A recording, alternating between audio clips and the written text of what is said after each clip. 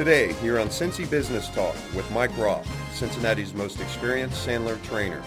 We'll be talking to business leaders about how they have grown their businesses and people. We discuss new strategies, tactics, and philosophies which lead to positive growth in our marketplace.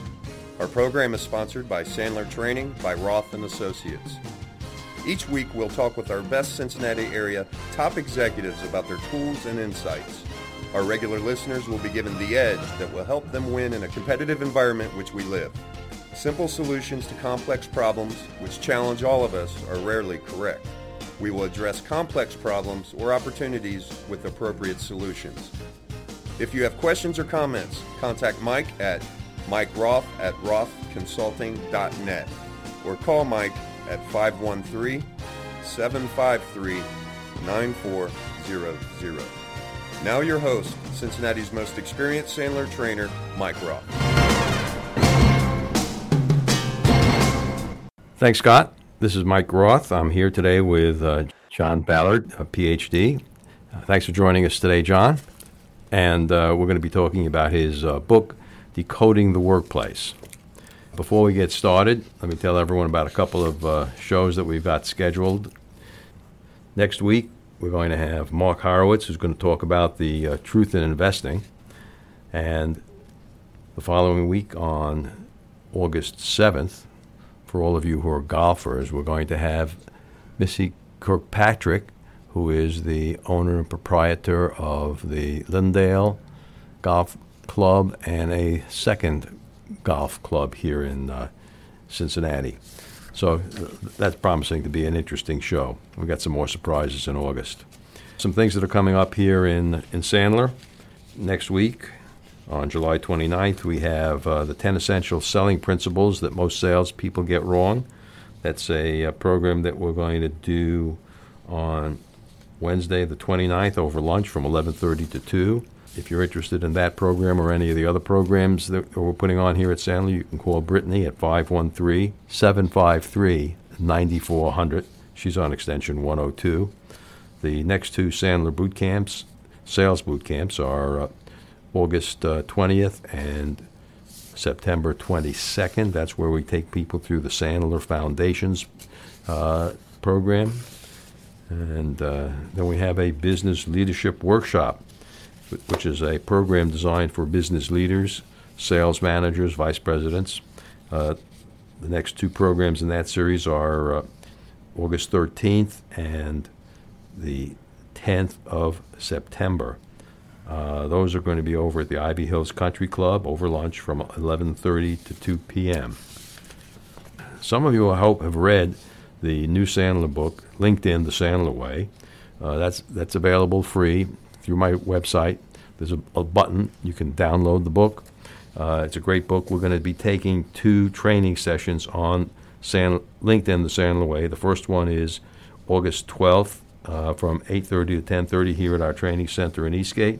If you want to register for that, contact Brittany again at 753-9400 in the 513 area code. She's on extension 106. And we're going to be talking about the best practices in using LinkedIn.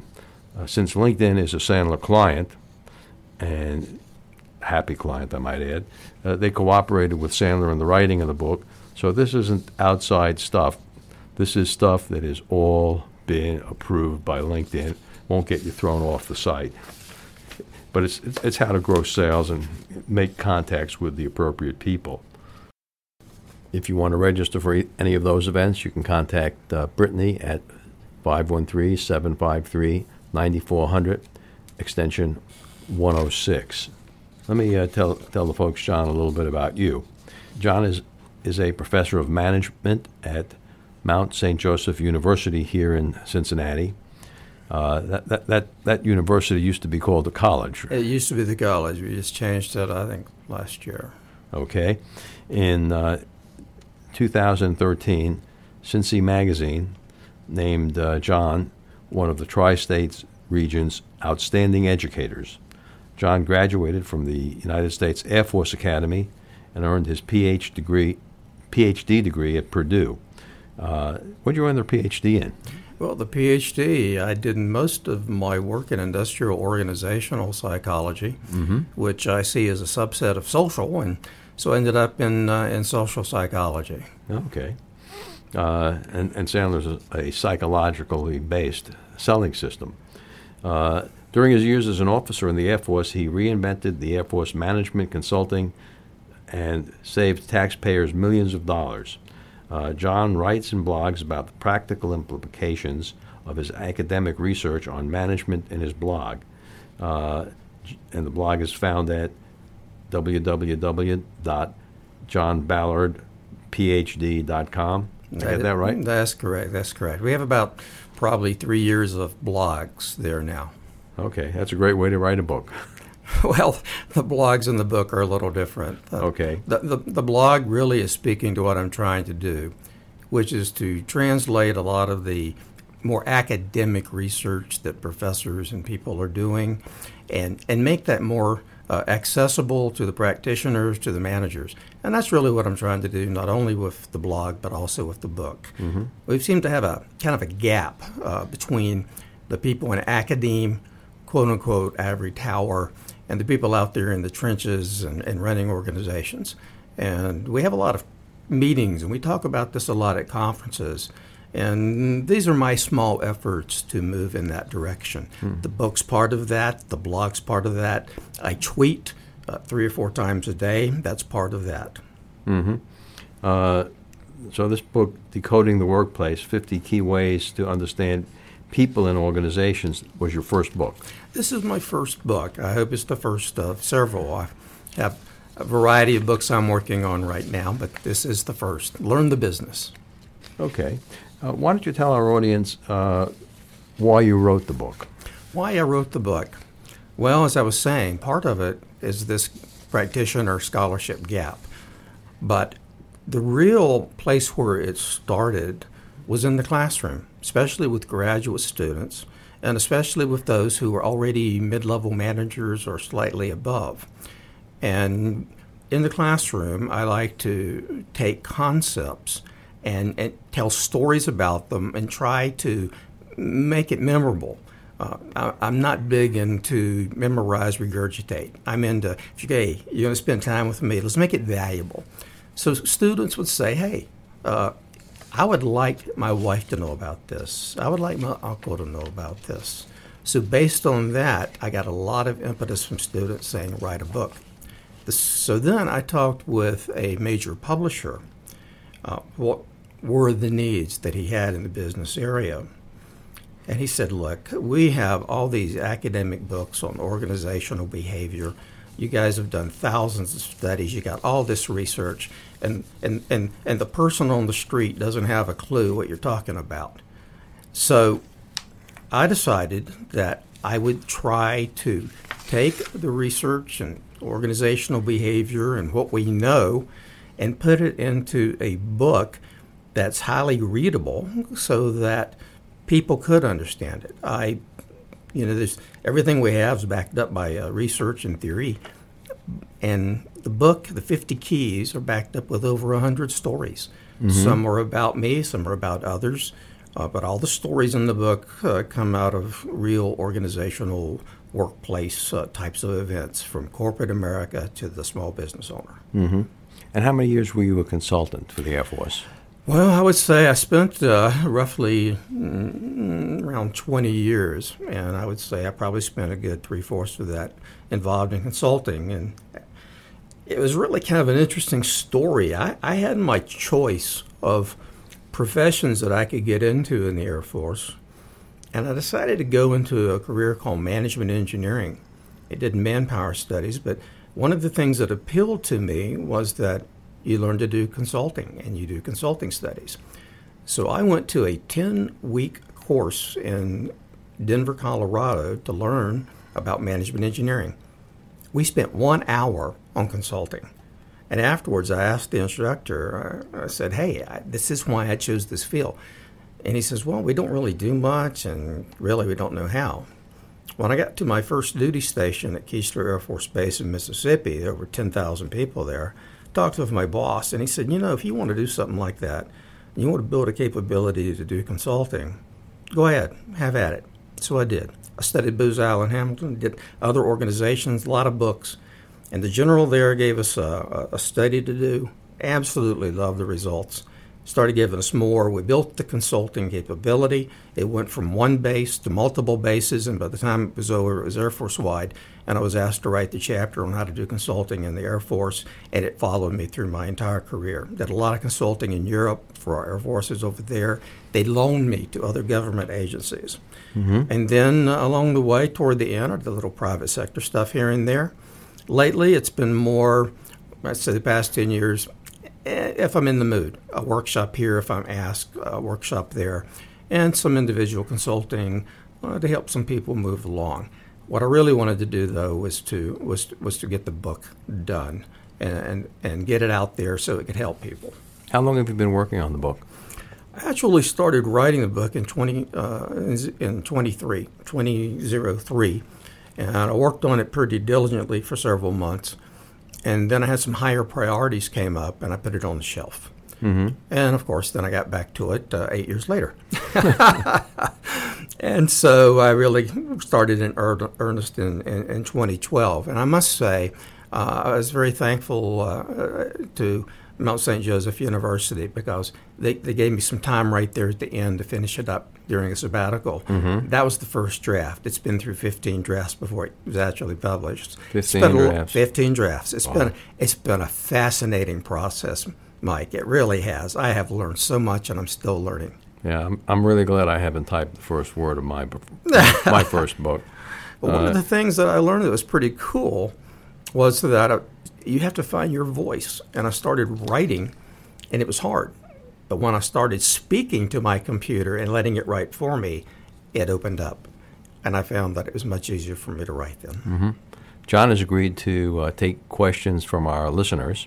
I hope some of you are still out there, despite the technical difficulties. The call-in number today is, as always, 646-595-4916. We'll be able to screen the callers during the commercial break, which will be coming up in a couple of minutes. Mike, if I could add one thing, in addition to the consulting along the way, I did a lot of things in the Air Force. I had several significant management positions.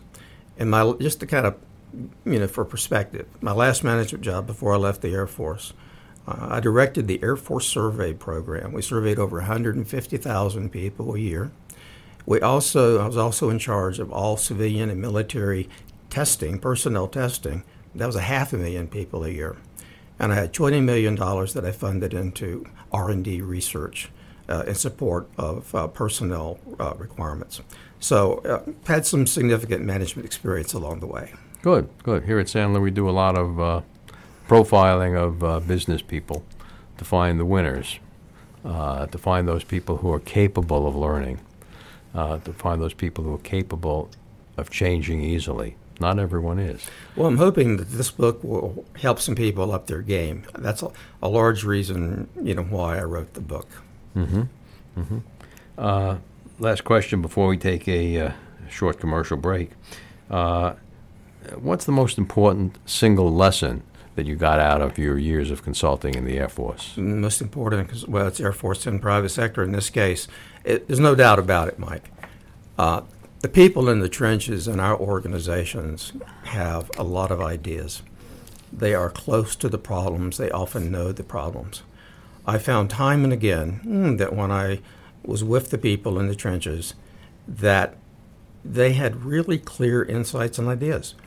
And they either would not give them to management because they didn't think it would do any good, or they felt that it's like, why bother? Or they did try and nothing happened, nothing changed. In other words, if I had one thing to say in that regard, it would be there's an awful lot of ideas if we would just listen to the people in our organizations. Good. We're going to take a short commercial break here. We're going to listen to a couple of Sandler commercials, and we'll be able to screen our callers. Again, if you have any questions for John, the direct call-in number is 646-595-4916. This is Mike Roth, Cincinnati's most experienced Sandler trainer. At the first sign of trouble, there are three types of business leader. The first type of leader is like a turtle. He pulls his head and tail in and hides in his shell. Turtles hunker down, just trying to survive. The second type of leader is an opportunist. They're like eagles. Eagles spread their wings and take advantage of the winds. They catch the storm wind and rise to new heights. The third group, between turtles and eagles, are called turkeys. Turkeys are average and anxious. They huddle together and move. They never soar. However, turkeys are easy prey for those who seize the opportunity and soar. If someone in your industry goes out of business, are you going to get the business? The question is, which type of leader are you? Will you seize the opportunities to take market share and grow, or will your fate be like the turkeys? If you're serious about growth, call me to arrange a confidential meeting, 513-646-6523, or check our website at rothconsulting.net. Hi, this is Mike Roth, founder of Roth & Associates, the most experienced Sandler sales trainer in Cincinnati. You've heard our commercials about sales and sales management, but you haven't made the call for some reason. Maybe you're having your best year ever. Maybe you think a sales development company won't work in your industry. You're different. I wish I had a nickel for every time I heard that. Maybe you're afraid that if you called, you'd buy something. If you're happy with all your sales and profits and believe you have all the answers, or simply don't see yourself investing in yourself or your people, then don't make the call. We have nothing for you. For over 15 years, we've been coaching, mentoring business owners and sales professionals who are serious about their careers. So if you believe that Sandler sales training might make you better, faster, meaner, and stronger, call me at 513-646-6523 or register for our next open house. Roth & Associates, the most experienced sales trainer in Cincinnati. You can check us at www.rothconsulting.net. This is Mike Roth and John Ballard. John, you indicated you wanted to elaborate a little bit more on the answer to the last question. Right. I wanted to say that in most of the problem-solving type consulting that I did, a good 75% of the recommendations we ended up with were from the people in the organization. If management had listened to them, it would have been much easier. I had one experience that I wanted to share I thought made a pretty good point. And I was doing a consulting study of a 24-hour operation in the United Kingdom. And I like to be out there with the people getting the work done. I was there at 3 a.m. when they took a break for tea. And we sat around and we talked about issues and ways to improve the operation. And then one of the people said, you're the first person in leadership that I've seen out here. And then they all started talking about how they never saw the managers. They never saw the leaders. And one guy said, I've been here 25 years. And you're the first person who's been out here at 3 a.m. to ask me my opinion. Thank you. That was one of those nice moments. It's a hard shift. Hard shift. Okay. Let's ask one more question here. I'm going to give this as a little strange question. John, people have told me we have up to 5 generations of people in the workforce today. How should managers adjust to those 5 generations of people that are in the workforce? Well, I think the main thing is for managers to understand the people in their workforce, especially the direct reports, in terms of individuals. If you have 16 to 20 direct reports, you should be able to get to know them fairly well and the kind of things that motivate them and what they want. A lot's made of generational differences. For some years, I kind of dismissed it, but increasingly I became aware there are certain events, for example, the internet, the digital revolution, that do have an impact. So there's a lot there in terms of managers actually trying to understand where they are coming from. I really think that for a lot of the millennials and people new to the workplace, I think Decoding the Workplace, the 50 keys to understanding people and organizations, is a good place to start, because it breaks down, and it's kind of like Greg Popovich said in his endorsement, it breaks down the workplace into its parts, and it should raise everybody's people IQ, anybody's people IQ. I mean, that's the whole idea. And I think there's a lot in there that millennials probably would benefit by reading. Mm-hmm. And I think it could even be used in a training program in organizations. Mm-hmm. Mm-hmm. Again, we are going to take callers during the screen callers during the commercial break. The number is 595-4916. Did I get that number wrong? No, you're right. That's fine. Okay. All organizations aren't the same. Certainly the Air Force is different than a publicly held Fortune 500 company. And the Fortune 500 companies are dramatically different in their execution to regional privately held companies, and smaller privately held companies from 1 to 50 employees, or even 1 to 10 employees, are different than the next step up. How does your book relate to those different sizes of company? Well, I think this is one of the areas where the book is different from your typical business book. It's really designed for the employee, the manager, the business owner, to help them understand better what's kind of going on around them. While you have different types of organizations, when you break it down into its parts, there are tremendous similarities. Take employee engagement. Mm-hmm. The small business owner isn't concerned about employee engagement. It just is the Fortune 100 company. So what do we know about employee engagement? You have, on one end, you have very little engagement. On the other hand, you have a lot of engagement. So we as professors, researchers, we study employee engagement. It will apply in most situations. All of the things that we talk about in organizational behavior management that are research-based, they're all probabilistic. They're not going to fit every single situation. But the thing is, they are going to give you information that make you a better decision maker in a variety of situations. One of the things we teach in business research out at Mount St. Joseph, if you gather more data, if you get information, you're going to reduce the risk in your decision making. It's that simple. And it doesn't matter what size company that you're in. All of the parts in there, you'll find corporate stories, you'll find stories by small business owners, but the parts are there. Even within, say, the Air Force. The Air Force isn't a monolith. The Air Force is like any other company.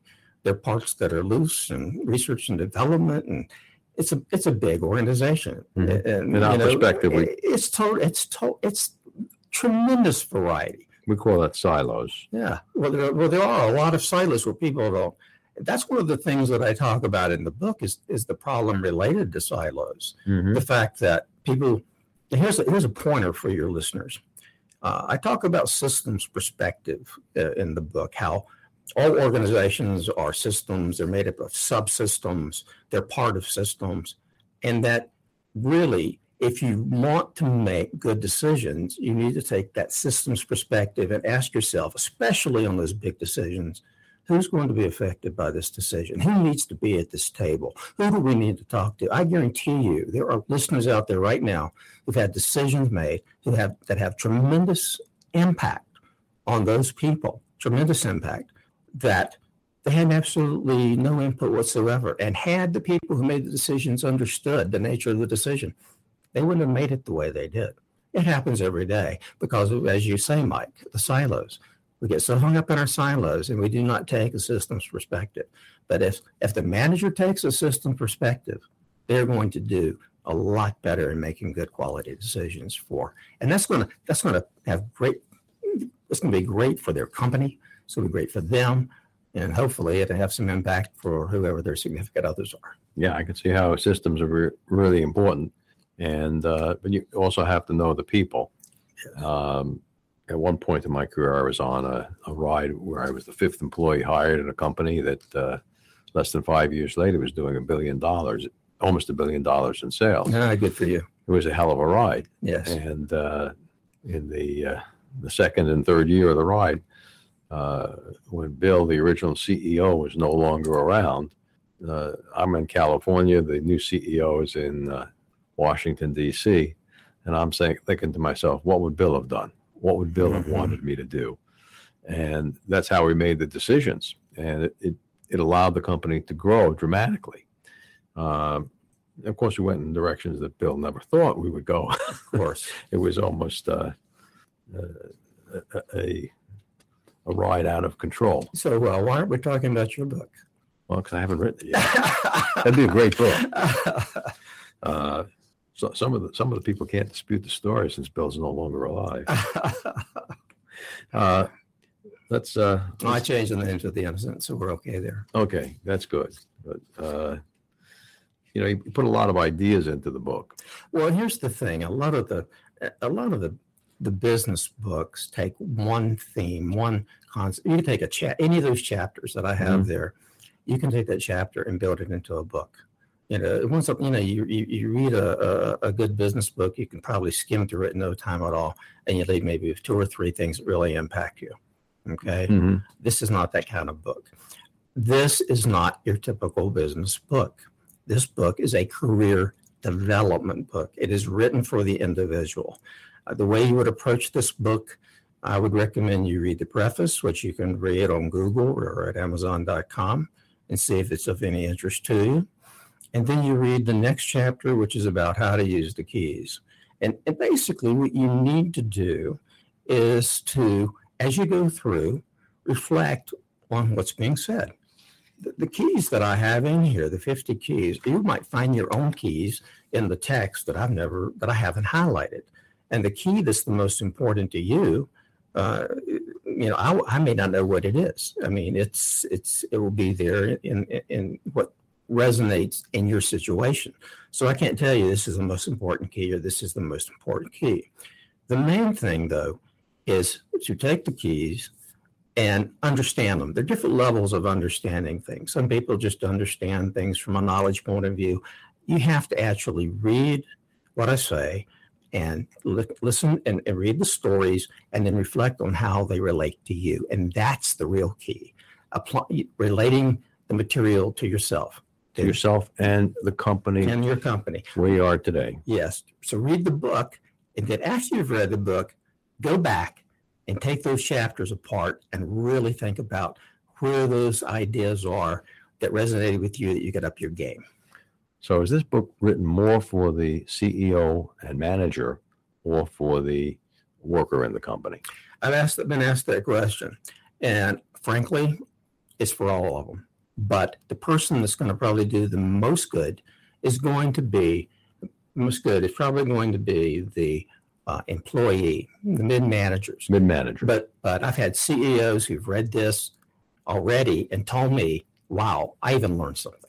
Good. We're going to take a commercial break now, and we'll be back after Sandler Rule number 2.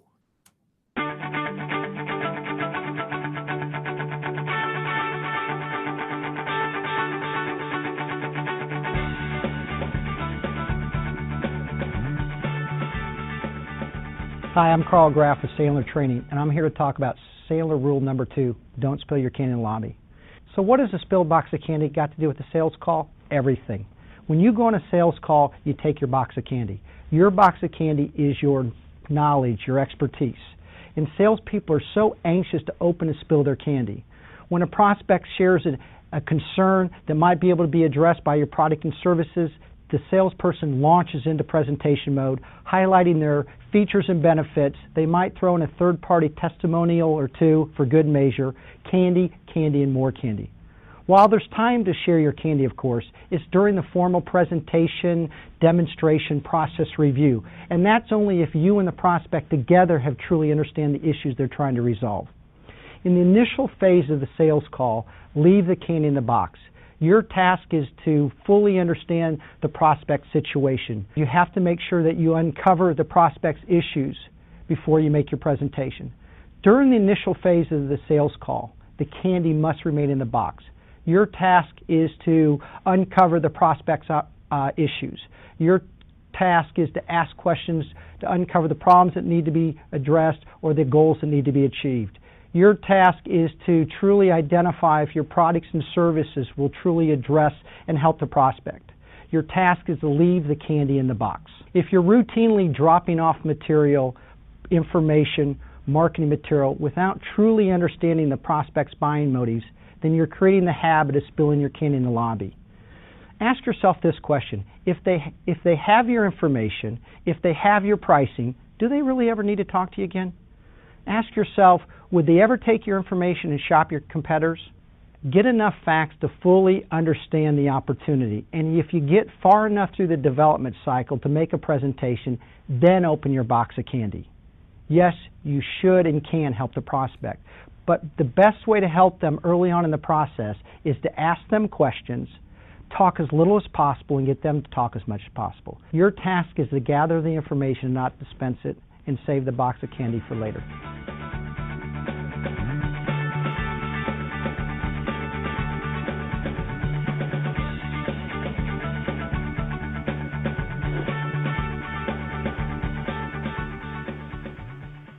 This is Mike Roth. I'm back with John Ballard, and we have a caller, Dr. Rashid. Do you want to repeat your question for John? Yes, John. The readers might think that your book is designed for U.S. corporations and U.S. culture only. My question, does it apply to multinational cultures and international foreign businesses? Okay. All right. The question basically is, does it apply in other cultures, other countries? And the answer is most definitely yes.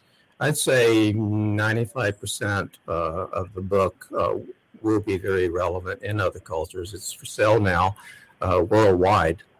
And a lot will depend on the nature of a particular country's culture.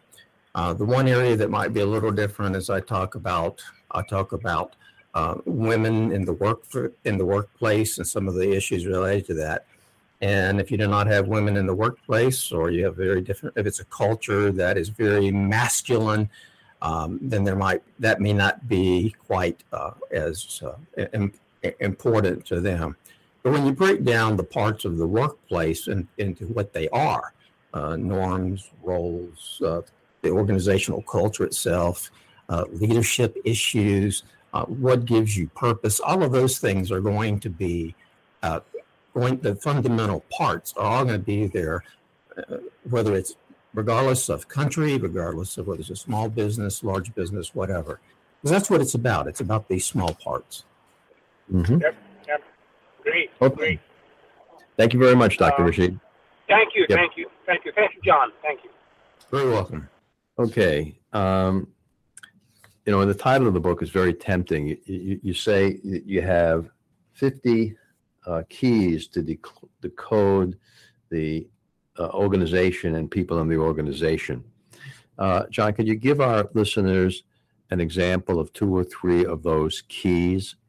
Well, one of the keys we've already talked about, and that's the taking a systems perspective. The big picture. Yeah, the big picture. I think that's a very important one. Toward the latter part of the book, I talk about the work of a Joseph Rishlock. And one of the important things that comes out of Rishlock, I think that really helped me when I was a manager, 2 points. One point is simply that you really can't understand another person unless you're trying to see the world through their eyes. You can never do it perfectly, but if you don't try to see how the other person is coming at the world, you won't even come close to understanding the other person. The other thing, and this was especially helpful, is that people can behave arbitrarily. We can talk about reinforcement schedules. We can talk about doing everything in the world to correct a behavior of an employee, and yet they don't have to do what you think they would do. They still have free will. They can make up their own mind. And I think understanding that this arbitrariness that is possible, that is inherent, that people have to come to make their own decision and to buy in what you want them to buy into. I think that's a very important insight, especially for younger managers. Mm-hmm. It goes from dress code to attendance. And in our Sandler management program, we talk a lot about what you have to do to onboard a new sales employee or onboard a new sales manager. In your book, you write about organizational socialization. Yes, indeed. Okay. Are they the same, onboarding and in organizational socialization? Well, according to Wikipedia. But according to Wikipedia. But actually, no, in my opinion. Onboarding is a part of organizational socialization. Organizational socialization is much larger than just onboarding. I think the Society for Human Resource Management has looked at how long these programs go, and they may go out a month. By 6-month point, only about 15% of the companies even have anything. And I think there's an important point to be made here, Mike, and that is these onboarding programs are formal.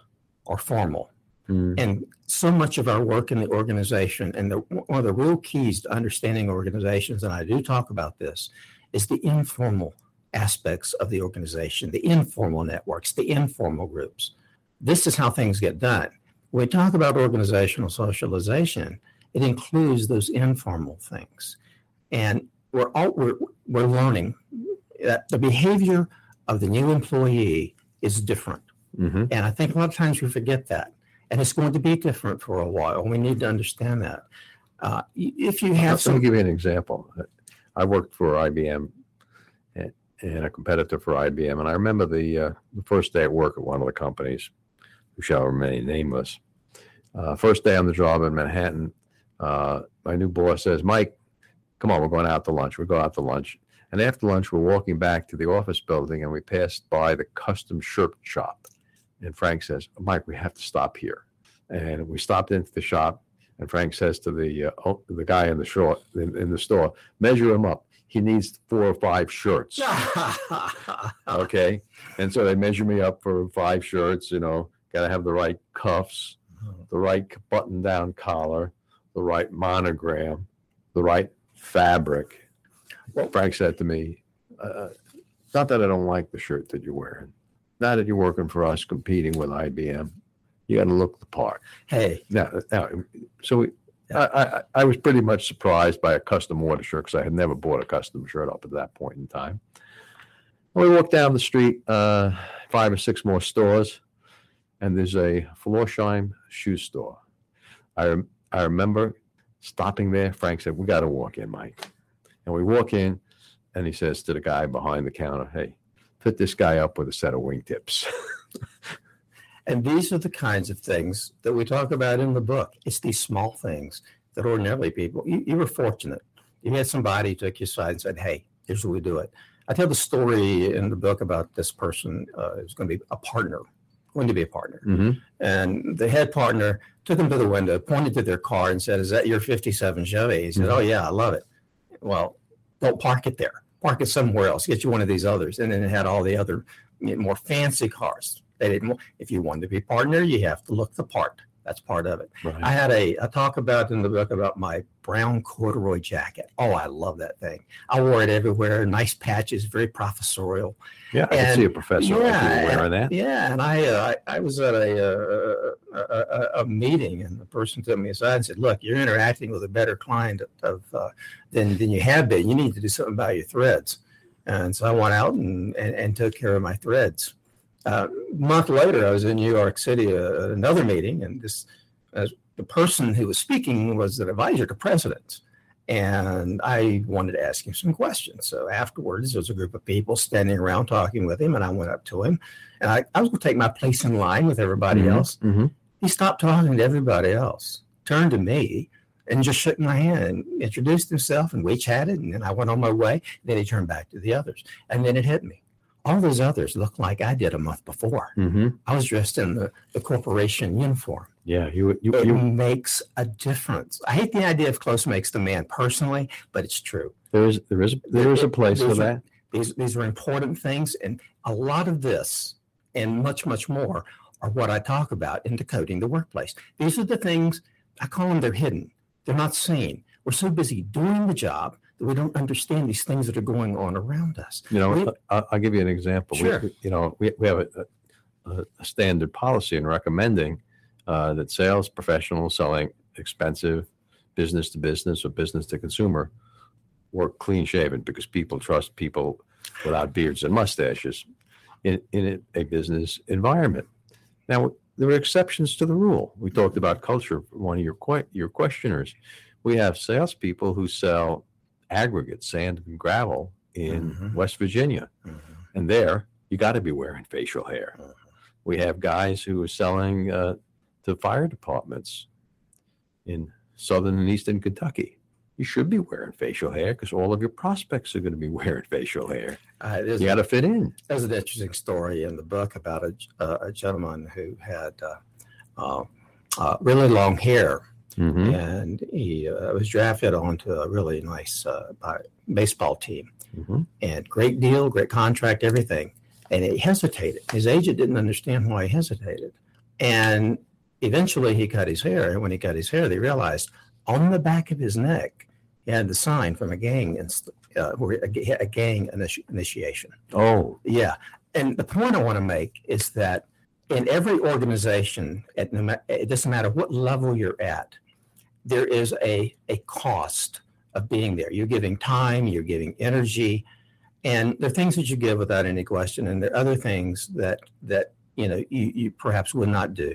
But you want certain outcomes. You feel like you bring certain things to the table, but there's always a cost, and that cost depends on the person, and it's going to vary. We all have a psychological contract with our organization, and it's all different, and we may not even realize we have one. That's in the book. Good, John. We have another caller we're going to listen to right now. I guess we're not going to listen to him. They must have hung up. Well, if you got cut off, call back in. My next question for you, John. In your chapter 9, you say, fish are to water as people are to culture, unaware. Fish are unaware that they're in water. People are unaware that they're in culture. Could you tell us more about that? Oh, I could tell you a lot more. I hope you. Well, we only have about 5 minutes in this segment. Well, I would hope you buy the book and actually read the whole chapter. But here's the thing. It's exactly. It's very appropriately pitched, I think. There, we are like fish in water. The culture of an organization involves the norms, the roles, the values. There's so much to it. On the surface level, we see signs. For example, at our university, you go into a classroom, you'll see a crucifix. That tells you something. You see the classes are small. It tells you the kind of classroom size you're going to get. These are artifacts.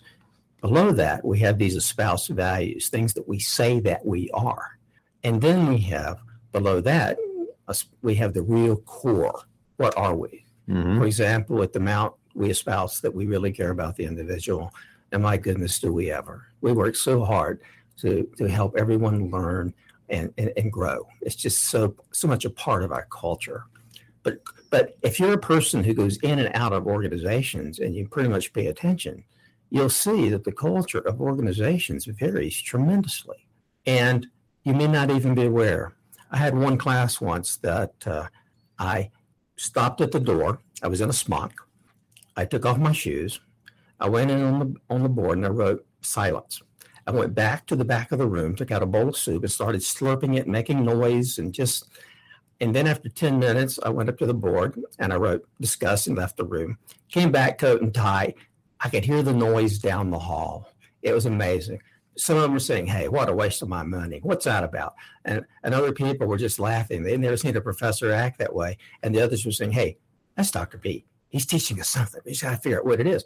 Well, they're used to seeing a faculty member at the head of the classroom telling them exactly what to do. And there is a culture there. There are expectations there. And when you remove those aspects of the culture, people don't know how to perform. They don't know what's going on. Culture helps focus that.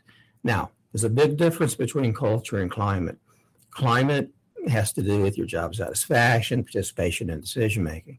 Culture is much bigger and deeper, and it takes a lot of work to change culture. And that's leaders establish that, and it's very tough, very tough.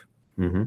What happens to companies that don't have a good corporate culture? Well, they're all going to have a culture. Under the surface, right? They're all going to have a culture. It just doesn't mean it's going to be a good culture. And when you have a bad culture, frankly, I would recommend calling somebody to help you out. I don't know if you do that in Sadler training or not, but culture is hard to change by yourself, especially in your larger organizations. It really is.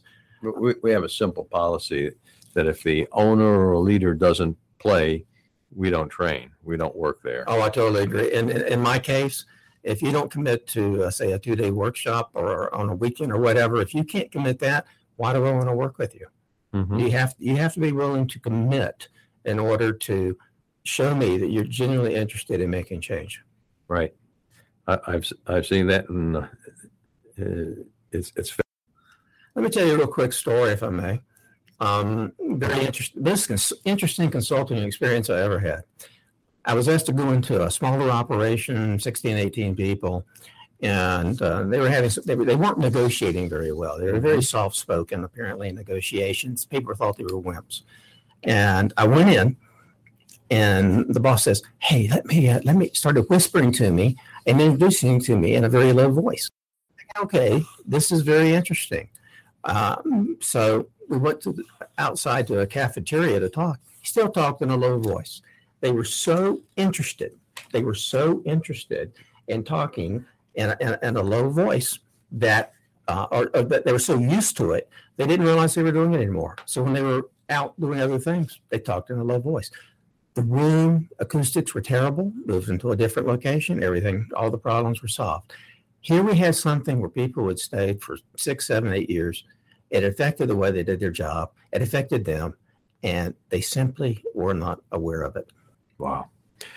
Again, we may be able to take callers on this next commercial break, 646-594916. Let's listen to 2 fast commercials, and then we'll be right back with John. This is a message for professional salespeople. It's an unusual message. I'm going to tell you that our product is expensive and difficult. It takes effort to use, and it's not for everyone. We provide difficult but effective sales training. It's the kind of training familiar to champion athletes. It builds winners in the world of business. We don't promise quick fixes or color brochures, only hard work that will teach you how to sell effectively, even when your price is higher.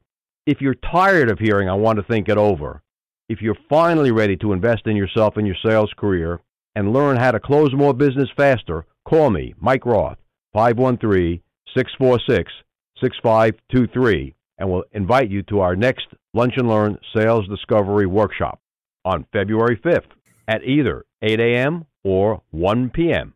513-646-6523. When you hear about a typical sales training program, does it usually involve a 1 or 2 day seminar where some alleged guru passes down what he claims are the secrets to making sales? At Roth & Associates, I'm the most experienced Sandler sales trainer in Cincinnati. We recognize that truisms and motivating speeches aren't enough to arm sales teams with the tools they need for success. Sales is a hard business. Typical sales training can only provide typical and disappointing results. At Roth & Associates, we use the Sandler methodology of continual reinforcement and ongoing training seminars, along with individual coaching to ensure victory in the world of sales. We've been doing it here in Cincinnati for over 15 years. You won't fail because I won't let you. Roth & Associates, 513-646-6523. 513-646-6523. On the web at rothconsulting.net. Finding power in reinforcement. This is Mike Roth and John Ballard in our last segment. John, in one of your chapters in the book, you had an interesting point of view on understanding your boss. Could you tell us a little bit more about that? I see a big smile on your face. Well, I think a lot of times people simply don't understand that by helping their boss, they're really helping themselves. And there's a lot of things you can do to understand your boss. Do you really understand what your boss's goals are? Are they clear to you? Do you know what your boss really wants? How can you support your boss if you really don't know? Do you know whether your boss is more of a listener or a reader? Does the boss like to have you come in and say, "Here's what I want to do," and talk it out and make a decision? Or does the boss like to see something in paper and think about it? There are large differences there. In the book, there's a nice list of questions to ask yourself about your boss to see how well you actually know your boss. But I think it is important that you have that perspective that, regardless of how you feel about the boss is the boss. And the better you understand your boss, the better off you're going to be. How should people handle bosses that are slightly dysfunctional? Oh, dysfunctional is a big word. There are all kinds Alcoholic. Oh, gosh. Well, that's a tough one.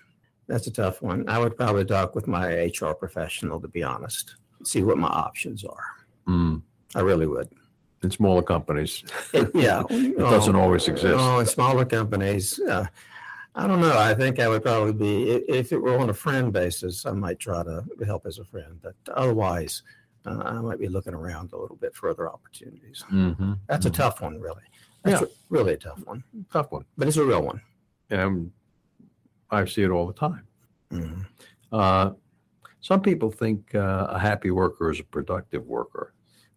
In the book, you suggest that's not necessarily true. This is the most counterintuitive and consistent finding in organizational behavior. Are we talking about Smiling Jack here? Hey, smiles on the outside, no, we're talking, and it's subversive on the inside? There's been well over 10,000 studies looking at job satisfaction. The relationship between your individual productivity and whether you're really happy in the job.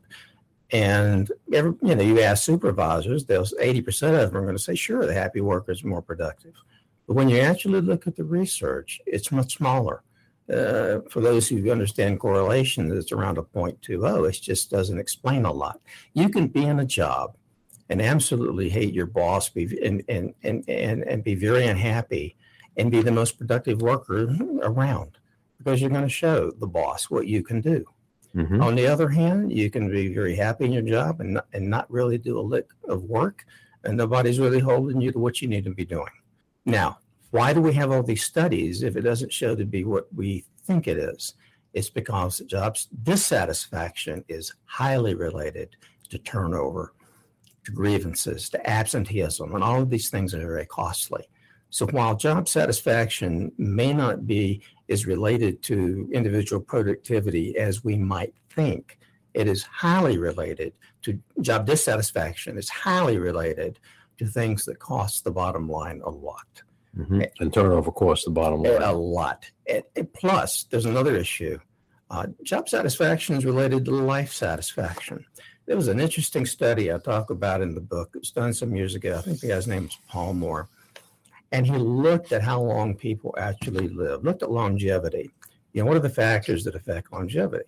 And what would you expect to affect it? Well, health and smoking and all that kind of stuff. My genes. Yeah. And when exercise. When they did the analysis and it all came out, the thing that affected, again, it's not causal, but it shows a relationship.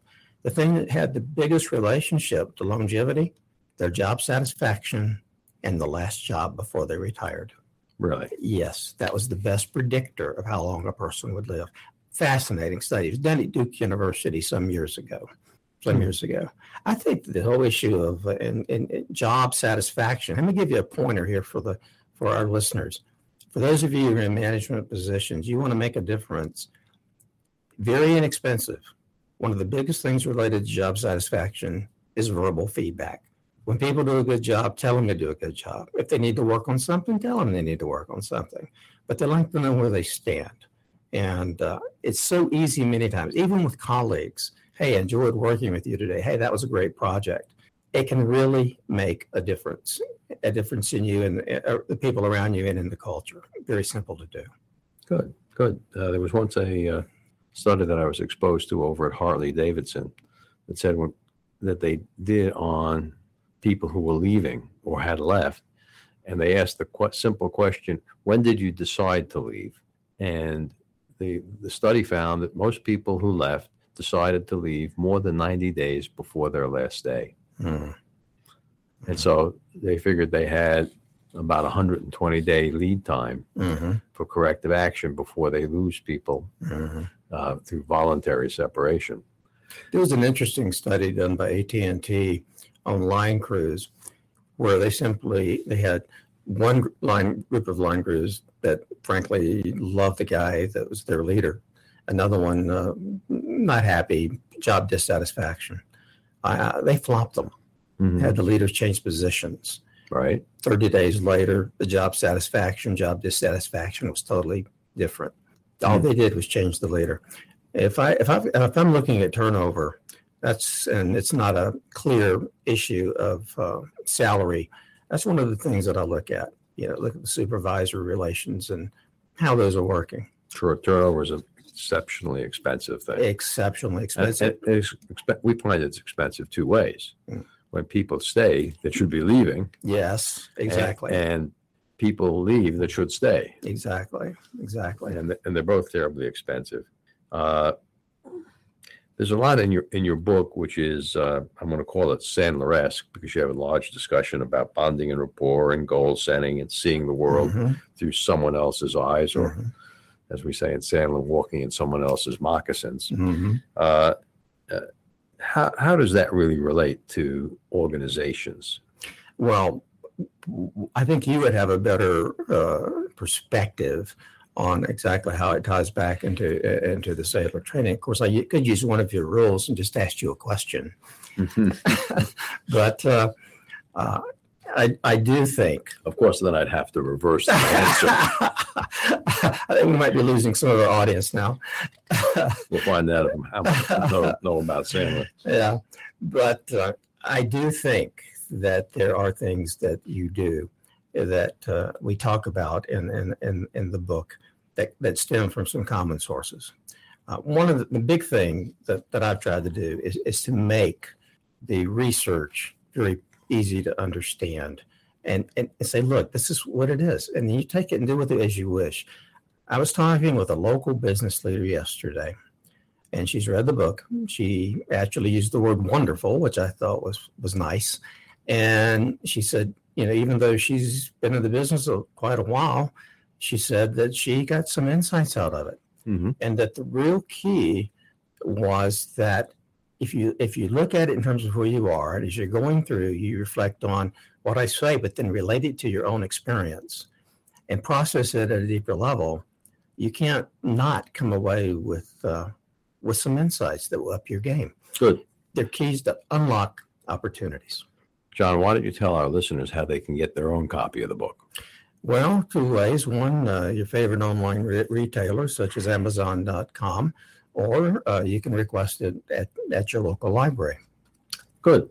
And if they have a question for you that they want to address to you, can you give them your email address? Sure. I would say contact me out at Mount St. Joseph, john.ballard at msj.edu. And if you have questions related to the book or whatever, or if you're interested in one of our programs, I like to think that our School of Business is a gym and getting better all the time. We have a graduate program on Saturday for MBAs, Saturday mornings. In less than 2 years, you can get an MBA.